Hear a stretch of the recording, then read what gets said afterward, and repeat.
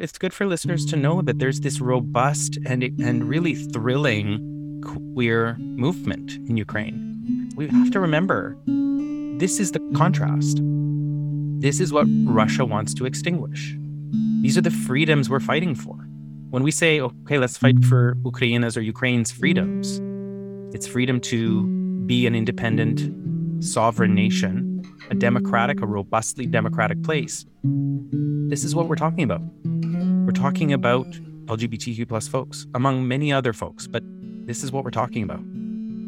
So how can the museum space actually get on board with that creativity, that reality, and also lean on the brilliant Ukrainian thinkers, makers? There are so many just extraordinary Ukrainians that the both museum and cultural sectors can turn to and say, how do we do better by you and your stories? That was Andrew Kushner, a Ukrainian-Canadian playwright and guest for this special episode of Queering Museums, a BCMA Gender and Sexuality Inclusion podcast series. My name is Tanya, and my co-host is Desiree. Since February 24th, we have seen unfolding atrocities in the Russian invasion of Ukraine, including missile strikes against hospitals, residential buildings, rising civilian casualties and children, as well as Russian forces targeting Ukrainian museums and other cultural and historical institutions, which attempt to threaten Ukraine's rich cultural heritage, collective memory, and identity. The escalating cultural heritage losses are thought to be not only collateral damage of the war, but also part of a deliberate Russian strategy to undermine Ukrainian cultural identity and its claims to nationhood. According to UNESCO, since the invasion in February, at least 71 cultural sites in Ukraine have been damaged by Russian forces, including 47 religious buildings, 28 historical buildings, 12 monuments, 9 museums, 3 theaters, and 3 libraries. As we've seen in countless conflicts around the world, marginalized communities, like the LGBTQIA+ community, are especially vulnerable and at risk at this time. According to Zee Famalu, a Kyiv resident and trans activist, it's a war within a war, truly. In this episode, our guest, Andrew Kushner, will share more about this war within a war, how it is impacting LGBTQIA+ communities, and how the museum, cultural, and heritage sector can support the situation. My name is Andrew Kushner. Pronouns are he, him. And I'm beaming in from Toronto to Toronto. And how am I doing right now? Yeah, it's, constant flux. And I think being Ukrainian is about being many things at once. And so I feel that split inside of me. I have my own artistic practice here in Toronto, but my mind and heart are pretty tethered to dear ones in Ukraine. Yeah, I think that's shared by a lot of the community right now. I hear and feel that also as a Ukrainian Canadian myself. So we wanted to begin, if you could share a little bit about your work as an artist. Yeah, absolutely. So I am a hyphenate. I work in the theater in many capacities, among them a playwright, a performer, a director, a teacher at times. And the Gay Heritage Project is among the projects that I've co-created with others over the years. It was a piece born from residency at Buddies in Bad Times Theatre in Toronto. And in essence, it was me and 2 of my friends who were 2 other gay performer playwrights struggling with this notion of whether or not there's such a thing as gay history or queer history. And we actually opted for the term heritage because I think history has some bad advertising, or when we think of history, we think of dates, we think of school, we think of something that's maybe a bit hermetically sealed. And we were captivated by the notion of heritage as being inherently more participatory, inherently more active. What does it mean to practice heritage with others? Which to me walks hand in hand with the theater. What does it mean to gather communally and turn over stories, turn over relationships? And so the Gay Heritage Project was this multi-year journey whereby we did all kinds of research in archives. We interviewed queer elders. We rammed our heads up against the wall when it came to considering the transhistoric challenges of gay history. Did people, in fact, 100 years ago really identify in a way that we can, I don't want to say claim, but at least claim relationship to? And so we created this very theatrical ride through the question of whether or not, as a queer community, do we have something that we share of the past? How does that appear in the present? What do we get from holding space with it? And I got to tour the country with it, which was an incredible experience. Congrats. That sounds like an amazing project. I love what you said about heritage being more active, and that sort of counters that heteronormative or that cis-normative narrative that's often just so present in history. Something that we found as a sort of North Star is, can heritage be a verb? Right? I think we're really used to it as a noun. And what does it mean to actually embrace it as an activity, a communal activity at that? And I will say, because you are based in BC, I created a podcast called This Is Something Else, which was a commission from the Arts Club. And that was very much taking some of those queer notions of history and heritage into an exploration of Vancouver's theater ecology.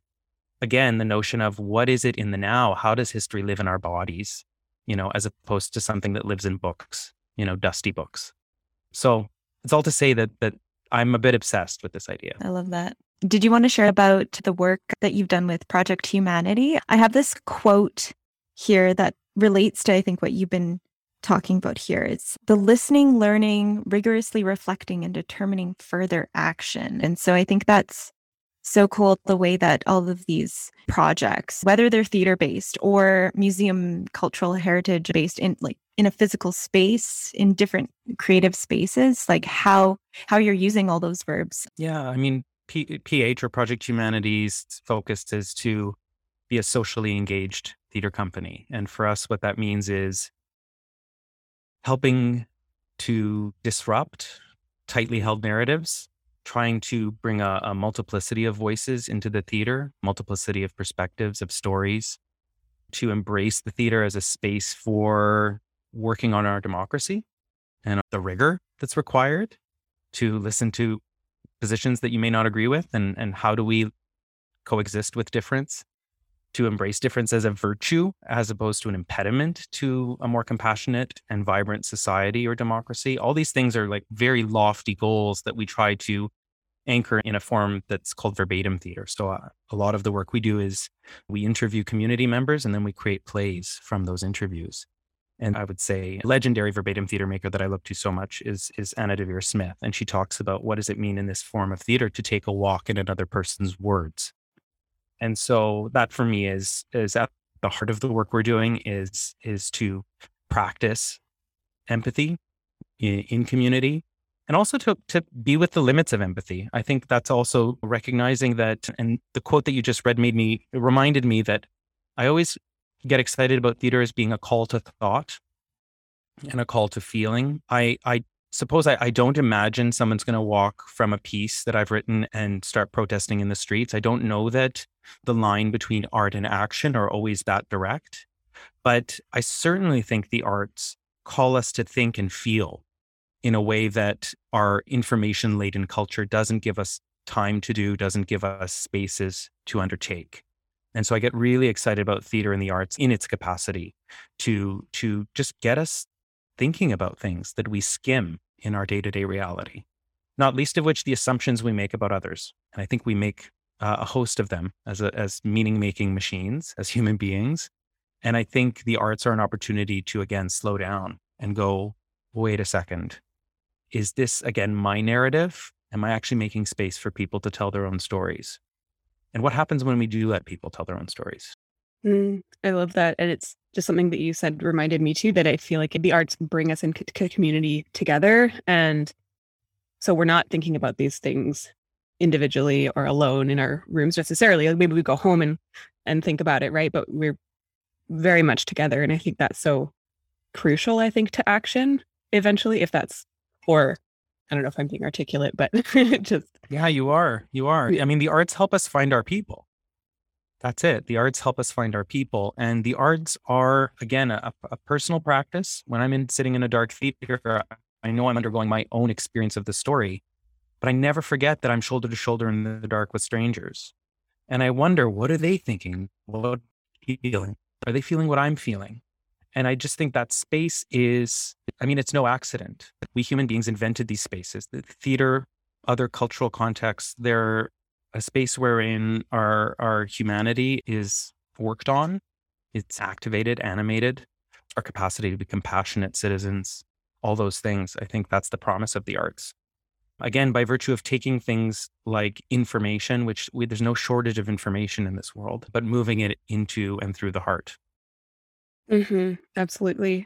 I find like, so my other, I guess, role in this world is I'm a singer and I do a lot of choral music. When these really difficult things are happening in the world, it's so easy, I think, as artists for us to be like, "Oh, like, what is my purpose here? And should I be doing what I'm doing?" But I always go back to these thoughts and concepts. Like, it is so crucial for community and coming together. I mean, we saw this in the pandemic. I think artists, when confronted with crisis, with senselessness, I believe artists help us make meaning.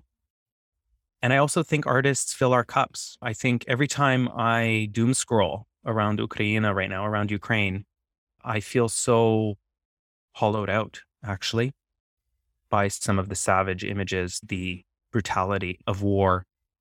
I get overtaken by deep anxiety from my friends in that part of the world. And it's often art actually that grounds me, that actually helps me find my feet anew and gives me another day in the fight. So I do think artists are crucial. And again, it's not necessarily because an artist is going to get us out into the streets and the world will be in an instant revised, but even just giving people more the capacity to keep feeling into something that really swallows us whole and metabolizes our feelings quickly. The arts are restorative. I mean, they help us keep going and they crack open again. I'm reminded of this work and the artist, I fear I don't know the artist's name, but I remember being in Krakow and seeing an exhibit that was contemporary artists navigating the Holocaust and the notion of memory.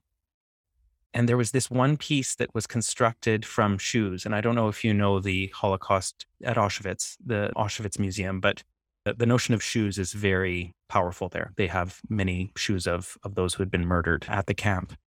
And this artist had dipped shoes into the Dead Sea and it allowed these shoes to become encrusted in layer upon layer upon layer of salt. And then it created this sculpture out of these salt-laden shoes. And it cracked me open. Like the notion of, again, the Dead Sea, the notion of Jewish lives and realities and humanity, the notion of tears, what happens when tears dry. And I've after experiencing again, the Holocaust is this almost undigestible atrocity. To have an artist just create a little window onto understanding its tragedy, its impact, its legacy, its presence in the now. I just think, again, artists are these incredible messengers. And so, again, maybe I'm preaching to the choir here, but I do think artists are critical in times of upheaval and catastrophe. And these are the times we're in. Yeah, absolutely. I guess shifting a little bit into the kind of institutional aspect, we're wondering if you have recommendations, or do you have recommendations for institutions wanting to support similar work and create space for LGBTQ plus artists to do work like preserving queer and trans heritage, histories, and identities? I may not be able to speak to all the entities that resource this work, but I suppose the big thing that comes to mind around it is that so much of our queer history is in living memory. I mean, I'm thinking of when I did This Is Something Else, this podcast out of Vancouver, the fact that I was able to reach out to survivors of the 1980s, that AIDS crisis, and speak to them about those we lost as artists in this country, and to access what feels like, that history is going on 40 years, and yet we often forget that it is among us, that history. And that it informs our day-to-day reality as, relatively young queer people, often in the form of absence. And I think that's really powerful to just think about the silences. So I get really curious about those silences. And then I go, how do we oppose the silence in loving ways? And I got to say, it's usually about reaching out to somebody and saying, will you speak with me? Can we have a conversation? Can this inform my arts practice? Can you be on my podcast? Can we collaborate? And I'm seeing a lot of that. I'm seeing a lot of intergenerational work happening, and that recognition that we have these incredible human beings among us who carry the queer liberation movement with them. They were agents in that movement. They continue to be.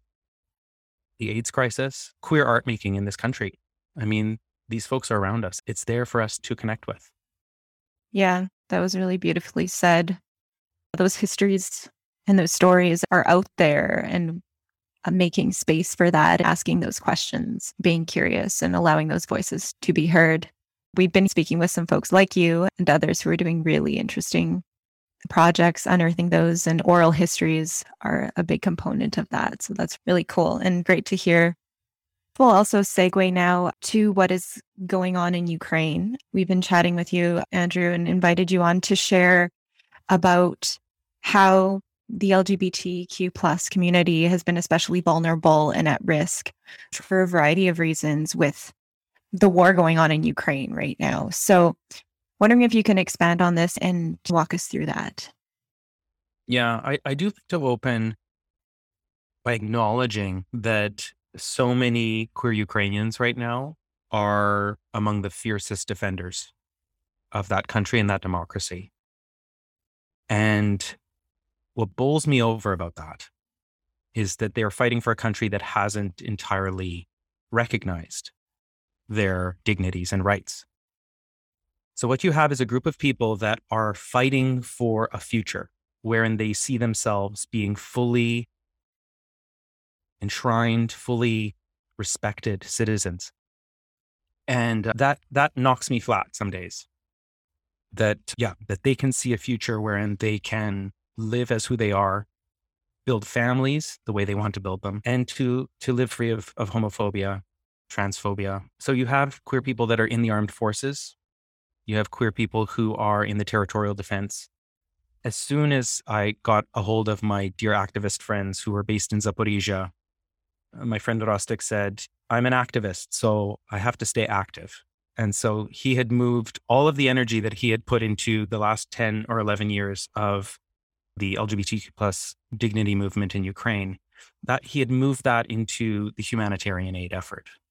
And he recognized that, yes, queer Ukrainians are particularly vulnerable right now. I can be really specific about that they are with fewer networks, fewer support networks by and large. A lot of queer people, I can't speak for all of them, but we can imagine that there are families that aren't necessarily accepting of their identities. So you can't quite escape to the village in the same way that many straight Ukrainians have been able to into safer villages, particularly in Western Ukraine. Even shelters that have been set up, it's incumbent on the humanitarian aid effort in Ukraine to have LGBTQ plus safe environments where a same-sex couple and their kid is not worried about homophobia or transphobia. And as much as there has been great progress in Ukraine over the last decade, and society is shifting, there is a sensitization process that has happened.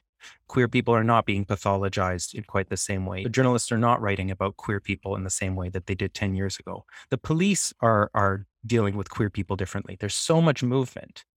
And yet, it cannot be presumed that a queer person will be safe in a general shelter. It just cannot be presumed. So these NGOs that I'm deeply connected with are working to set up shelters for those folks, working to get medication to those that need it. I mean, if you're a trans person undergoing hormone replacement therapy, or if you're living with HIV and you need antiretroviral meds, these NGOs are helping those folks get those specific medications. I often say humanitarian aid is not one size fits all. If you're a diabetic, you need insulin, right? If you're a mom and your kid has autism and these bomb sirens are going off on a daily basis, that young person's going to need different care just by virtue of their positionality in this world. And so I keep trying to underline for anyone who will listen that LGBTQ plus folks need specific aid, legal aid.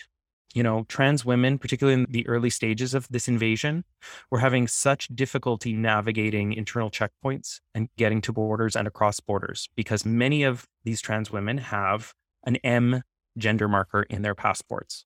And so that means that they're having difficulty navigating martial law in Ukraine, which restricts the movement of 18 to 16-year-old or 60-year-olds, 18 to 60-year-olds. And so these NGOs are helping trans women in particular navigate the law. And then basic needs, the things that every Ukrainian who is either trapped or internally displaced needs: food, hygiene products, access to telecommunications. These are things that are much more dangerous to acquire as a queer person. I will say sadly that just because we are in war times in Ukraine doesn't mean there aren't hate crimes. And even the activist Olena Shevchenko, who runs Insight, this really remarkable NGO that has set up a shelter in Lviv, she was pepper sprayed point blank by another Ukrainian, a right-winger, likely a hooligan. I don't know that there's been some sort of conclusion to that investigation. But here's an activist who is well-known, who is making a big impact and helping her community members, and point blank, she's pepper sprayed. So it's to say that it is a treacherous context. And war brings out the best in some, and of course it activates the worst in others. And we're seeing a lot of that. And so I've taken it upon myself from my much more comfortable position here in Canada to go, how can we help? And specifically resource the NGOs who are deeply connected to their community members. They know where the help is needed. So my big vote is we've got to designate funds to those NGOs and help them out. Yeah. Thanks for sharing all of those things. Can you share about the ways that you've been helping to fund those NGOs, and if anyone wants to help support that fund that you've set up? Yeah, so I've set up the We Support LGBTQ Ukraine Fund, and I've set this up with the Veritas Foundation, which is Canadian-based, registered with the CRA. They are the trustee of this fund, so they receive donations from Canadians. I've had the blessing of matching donors so far. So very generous Canadians who are matching donations dollar for dollar. I think last time I checked, we're up to $43,000, and the fund has been open for only 2 weeks. So Wow. Canadians are opening their pockets and they see the need, they understand the need, and they're stepping up. And you just have to go to the Veritas Charity Services website and you'll see the fund there. Everyone's issued a charitable tax receipt for anything they give, and no donation is too small. And in essence, this is being directly allocated to 6 NGOs in Ukraine. Cohort, which specializes on trans issues and has a vast trans network in Ukraine. Gender Z, which is based in Zaporizhia. These are my friends of 11 years, incredible activists, helping folks with essential needs, coordinating evacuations and safe shelter. Insight, which I mentioned, that's Olena Shevchenko's organization. Cave Pride, which has really been incredible on social media. Absolutely follow Cave Pride if you want to get a window onto the realities of queer people in Ukraine. They've been doing such a good job in the information war. Kharkiv Pride. So this is a group of women, actually, a feminist-focused queer NGO. It's called Sphere. And they are the leads on Kharkiv Pride, but do all sorts of other kinds of work supporting both queer people and women through this wartime. And then Fulcrum. Fulcrum is the 6th. Fulcrum has set up shelters, which have been safe havens for LGBTQ plus folks. Amazing.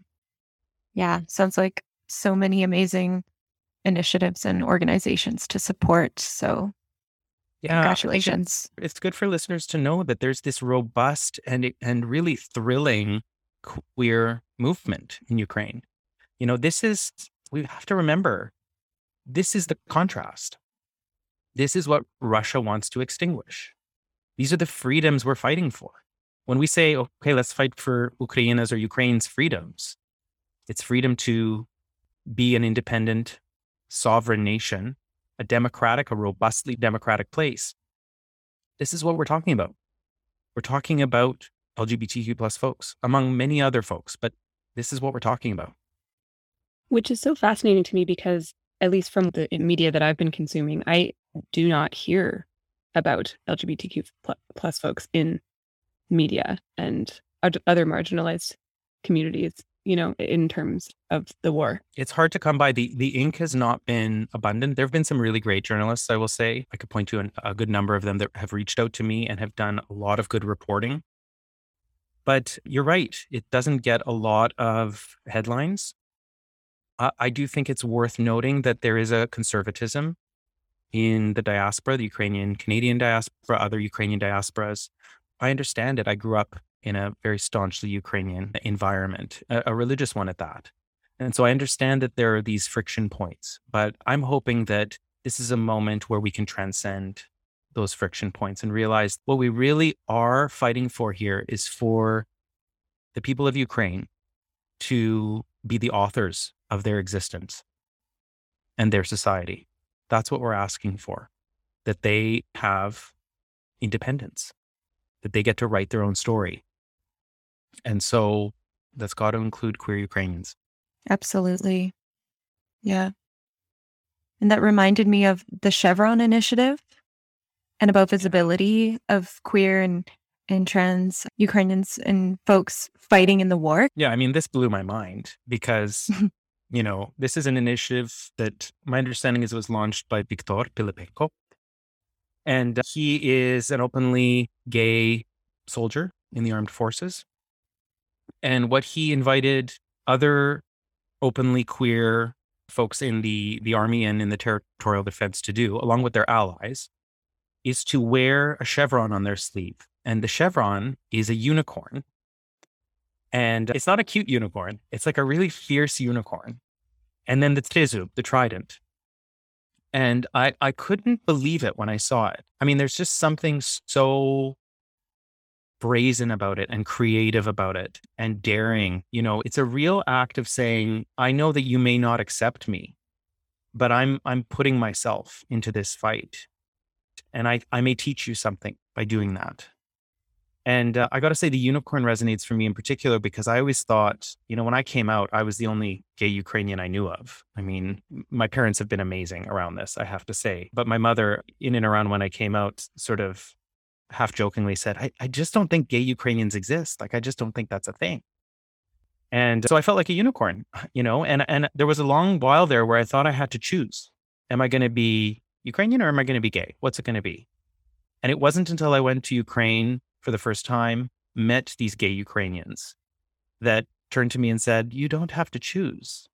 It's not a binary. I got to say that if anybody pays attention, whether it be language in Ukraine, whether it be cultural creativity in Ukraine, they are so gifted at challenging the binaries, at kind of inventing new hybridized sort of ideas or identities. And they changed my life, these activists. They basically reframed my thinking. And I went, yeah, I get to be both. Why do I have to choose? And suddenly, I felt like I went from unicorn to kind of being in a herd of unicorns. And so when I saw these chevrons, I thought, I mean, it was just kind of my dreams weirdly manifesting. It was just, it's very moving to me. And my understanding is that a lot of those who are openly LGBTQ serving, be it soldiers or those in the territorial defense, they are getting the respect of their peers, and that's maybe, I was hearing this from a number of queer activists in Ukraine. There are these moments of unity that are so sudden just by virtue of this unified threat. This invader has really pulled a lot of people together across their differences. Yeah, that's a really good point. Sometimes in those moments of tension can really create such a resilience and a moment of great uprising. So yeah, that's beautiful. And I will say, I will join your herd of unicorns of queers in the Ukrainian community. So yay. I also didn't know anyone really growing up in a Ukrainian Canadian community, very religious Ukrainian Orthodox church. I didn't know anybody. And the more, like now that I'm older, like more people are coming out, and some I find are still closeted. And I recently have just noticed there's so many more of us than you'd think. But I am finding that the younger generation is moving the needle. Yeah. I do feel the change. Yes, I definitely think so. Yeah. It always takes a few starters. And there are queer Ukrainians older than me who I would consider sort of, now that I've, it's amazing. When we were doing the Gay Heritage Project in the play, I go on this journey searching for a gay Ukrainian. It's kind of my trek. And it was amazing after the show, more than once, somebody coming up to me going, I'm one too. They'd look at me and go, I'm one too. And I thought, yeah, we just have to speak our truths. And suddenly we find one another. Yeah. I love that. I just loved that conversation. We're wondering like what has been or is the role of the museum or arts cultural heritage sector at this time? Yeah, sorry. Yeah, I think it's a space. I mean, I always think of museums, and again, this is not my sector, but I think of its capacity to preserve, its capacity to platform, to amplify. It's also a place of authority in some ways. And I know we have to sort of trouble that idea that museums are the authority on something, but they do have a real imperative, I guess, to adjust history, our tightly held narratives. I think a lot about artists who have just been, be it reflexively, or I would say it's much more effortfully Russified. Ukrainian artists that over the years have been claimed by the empire. And I just think museums are a space where there can be a correction, an adjustment, at the very least, a conversation. I'm thinking of specifically Bulgakov, writer of The Master and Margarita. I think it's The Master and Margarita. He, was born in Kiev. He schooled in Kiev. He developed a very, very deep love for Kiev, but then ultimately was a writer out of Moscow. And this is into the Soviet era. And he's claimed as a Russian writer, And so I'm not ready to say we have to just claim him as a Ukrainian, but let's have the conversation. Let's have the conversation about his origins and how he would have been influenced by his earliest contexts. I think a lot about Alan Turing, for instance, who we know to have been queer. We often talk about his genius as a code breaker, how instrumental he was in the Second World War. And many historians have left out his queerness. They just say, well, that was his sexual preference. That doesn't need to factor into his genius. And I want to say, how do we know it didn't? How do we know that his queerness, his capacity to be an outlier, to have a heart that operates differently than a heteronormative heart, how do we not know that that was some key into him breaking the codes? I don't want to ever minimize queerness. I just think it has to be part of the conversation. I'm not ready to say it's not the totality of a person, but it's an ingredient and it cannot be demoted. That's my feeling. And so I guess I would invite museum spaces to not demote things like an artist's relationship to Ukraine, if indeed they were in some way related to that part of the world. I think it's incumbent on these spaces to just embrace the complexity of that part of the world, the overlapping identities. We've talked about that, right? It's a part of the world that defies binaries, So how can the museum space actually get on board with that creativity, that reality, and also lean on the brilliant Ukrainian thinkers, makers? There are so many just extraordinary Ukrainians that the both museum and cultural sectors can turn to and say, how do we do better by you and your stories? What would you like to see happen? And I think it's always incumbent to include, if we're talking about shifting a group from the margins, well, we got to be in relationship with the margins, And so I think that's the invitation. And we know this is beyond Ukraine. I'm talking about what does it mean to actually let go of a single story, let go of a dominant culture, let go of a white heteronormative middle-class gaze. Like, how do we let go of those things and actually embrace the multiplicity of our world much more effectively, authentically, all of it. Yeah, that's all really excellent advice, I think, and pretty actionable, I think. It's reach out, talk to people. And there have been a number of cultural institutions that have reached out to me for advice, that have asked if they could be connected to folks in Ukraine, journalists that have come to me and said, I really want to make sure that I privilege the Ukrainian perspective here. If you ask, these avenues are at the ready. And I would just encourage institutions to not get scared, to not be daunted, to ask for help, to resource those that are helping them, and collectively we can make really radical revisions, really exciting revisions. Yeah, that's such an important component of it. And just to go back to that example that you shared of this fellow who was the Soviet Union, times. It's understanding the complexity of what a Ukrainian cultural identity means. I mean, Ukraine has existed for a really long time, and historically understanding the roots of what that means, quite a discussed topic, I think, right now. And it's been really important to combat disinformation of cultural erasure and even the erasure of Ukraine as an entity. So thank you for bringing in that piece. I'm interested in how all these pieces of identity tie in to what makes us who we are, and particularly that queer part too, the sexuality, the gender identity, the cultural identity. So thanks for those really interesting insights. I did want to surface in speaking to Ukrainian Canadians, queer Ukrainian Canadians, their allies, sometimes their partners. I've happened upon this artist. His name is Yura Rafaliuk. He's an icon artist. So he really works in this very traditional Ukrainian vernacular, albeit he tilts it. And he's super queer in his work. Almost in some of his icons, there's sort of hidden fallacies and fallacies. Is that the plural of a phallus? I don't know. No, because I always think about Fallacies. fallacies, right? Exactly. I know. I like that. But maybe phalluses? Yeah, phalluses. That's right.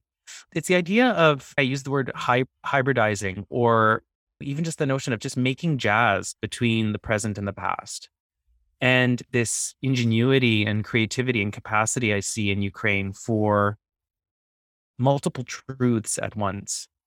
That an icon can be both evocative of, be it the Orthodox or Ukrainian Catholic Church. It's evocative of those spaces. You can almost like smell the incense when you look at this work.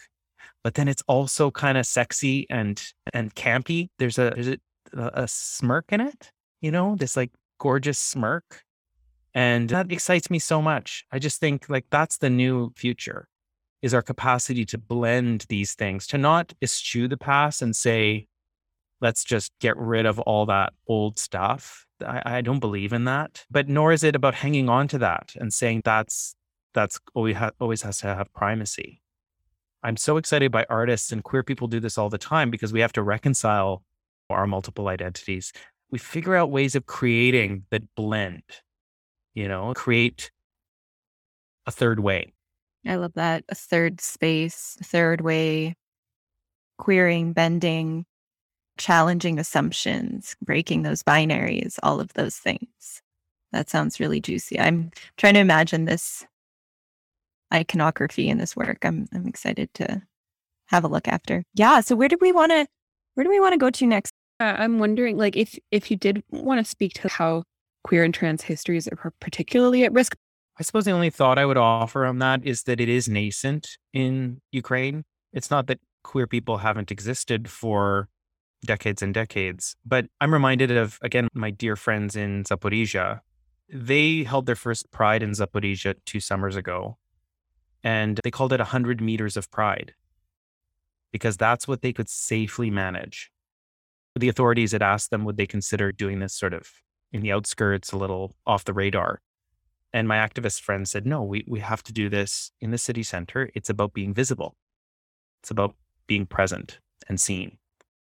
And so they marched 100 meters, and to see images of it, it's astonishing. I think there were about 90 participants, 90 queer people and their allies in this march.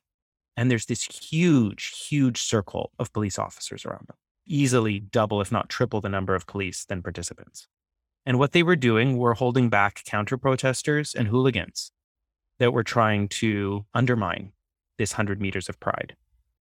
So that's only a couple of years ago, right? And we know that even in Kyiv, which its pride has been really growing over the last few years, there are still counter-protests. There's still hooliganism. There's still a right-wing contingent that doesn't want to see the rights and dignities of queer people being in full force. And so it's just to say that when we talk about erasure, I get so anxious because it's so young. Like the movement is relatively young. And that makes me think of 2 things. One is it's vulnerable to the impacts of this war. But then the other part of me goes, these activists are full of energy and they have created such change in such a relatively short amount of time that it gives me utmost faith that they're going to keep this in motion. Through this war, on the other side of this war, the Ukraine that is born from this time is going to be fueled with their energy. Like they're going to be a part of it. And so that's what comes to mind when you talk about erasure. I go, oof, I get so worried about progress lost. I get so worried about, particularly in the territories that are currently being occupied by Russian forces, the extent to which queer rights are, I mean, they're impossible. And yet, once this is resolved, once Ukraine is victorious, this incredible opportunity for all of these wonderful activists to help reshape and rebuild their society. And they have the energy for it. I can vouch for that. They're incredible. Wow. Yeah. It's so inspiring and it's truly amazing. Is there anything else that you wanted to share that you think that museums or cultural and heritage institutions might help do within their own community or as an institution? We are over 60 days of war. I think today is day 65. It's easy to get numb in our part of the world. We're not as directly impacted unless we choose to be. And people are choosing to be. You know, I met with a lesbian couple in Toronto yesterday that came from Kyiv a number of weeks ago. The family that is providing them safe haven right now in Toronto, they're choosing to be in relationship with Ukraine right now in a very tangible way. But not everybody can sustain that. It is a hard thing to hold for a long time. I said at the outset of this is not going to be a sprint. This is a marathon. And so I always implore cultural institutions to keep getting your audiences to engage, to connect, to feel around this, to feel into this, because it's not going away anytime soon. And it's easy to dissociate. It's easy to get a bit calloused, to feel like, oh, this is never going to change. They're doomed. You know, this notion of Ukraine is doomed has to be combated. And the arts are an incredible way of undermining that sense of despair.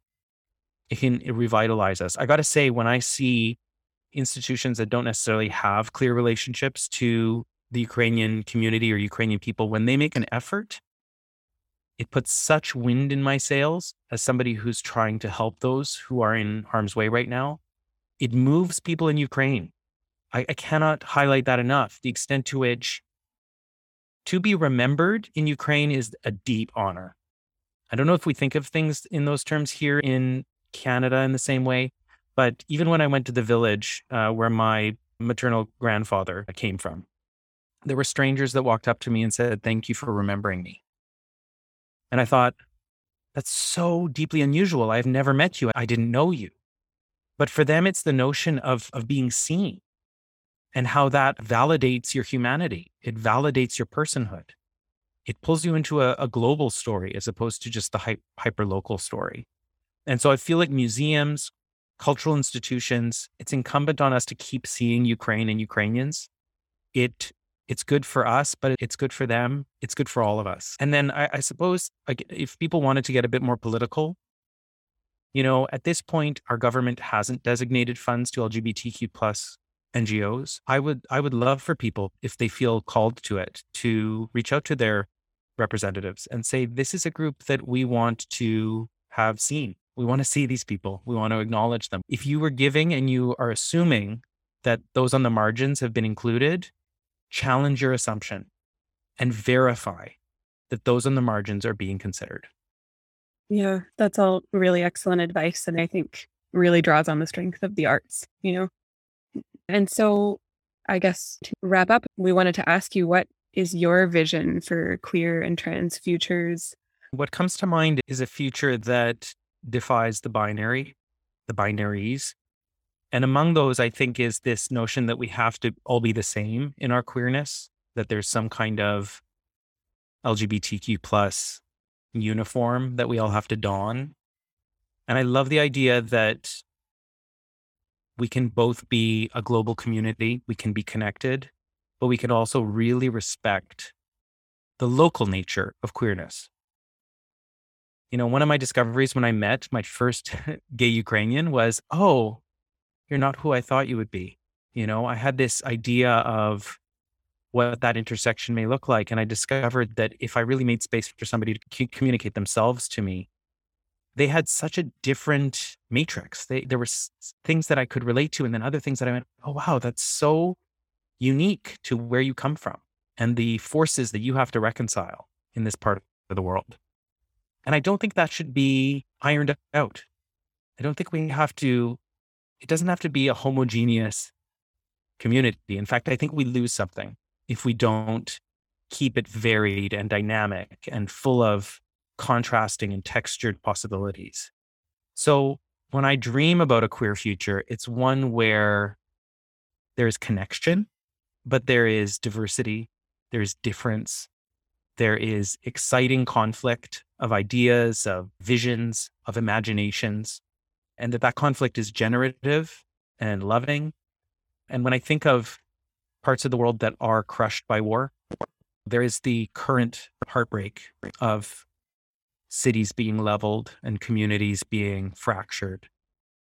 But I do sometimes cast my mind to the rebuild and that possibility of building something that was better than what was there before, was more inclusive, was more diverse and exciting and human and humane, you know? And so I love the idea of a queer future for Ukraine. And I do think one is possible.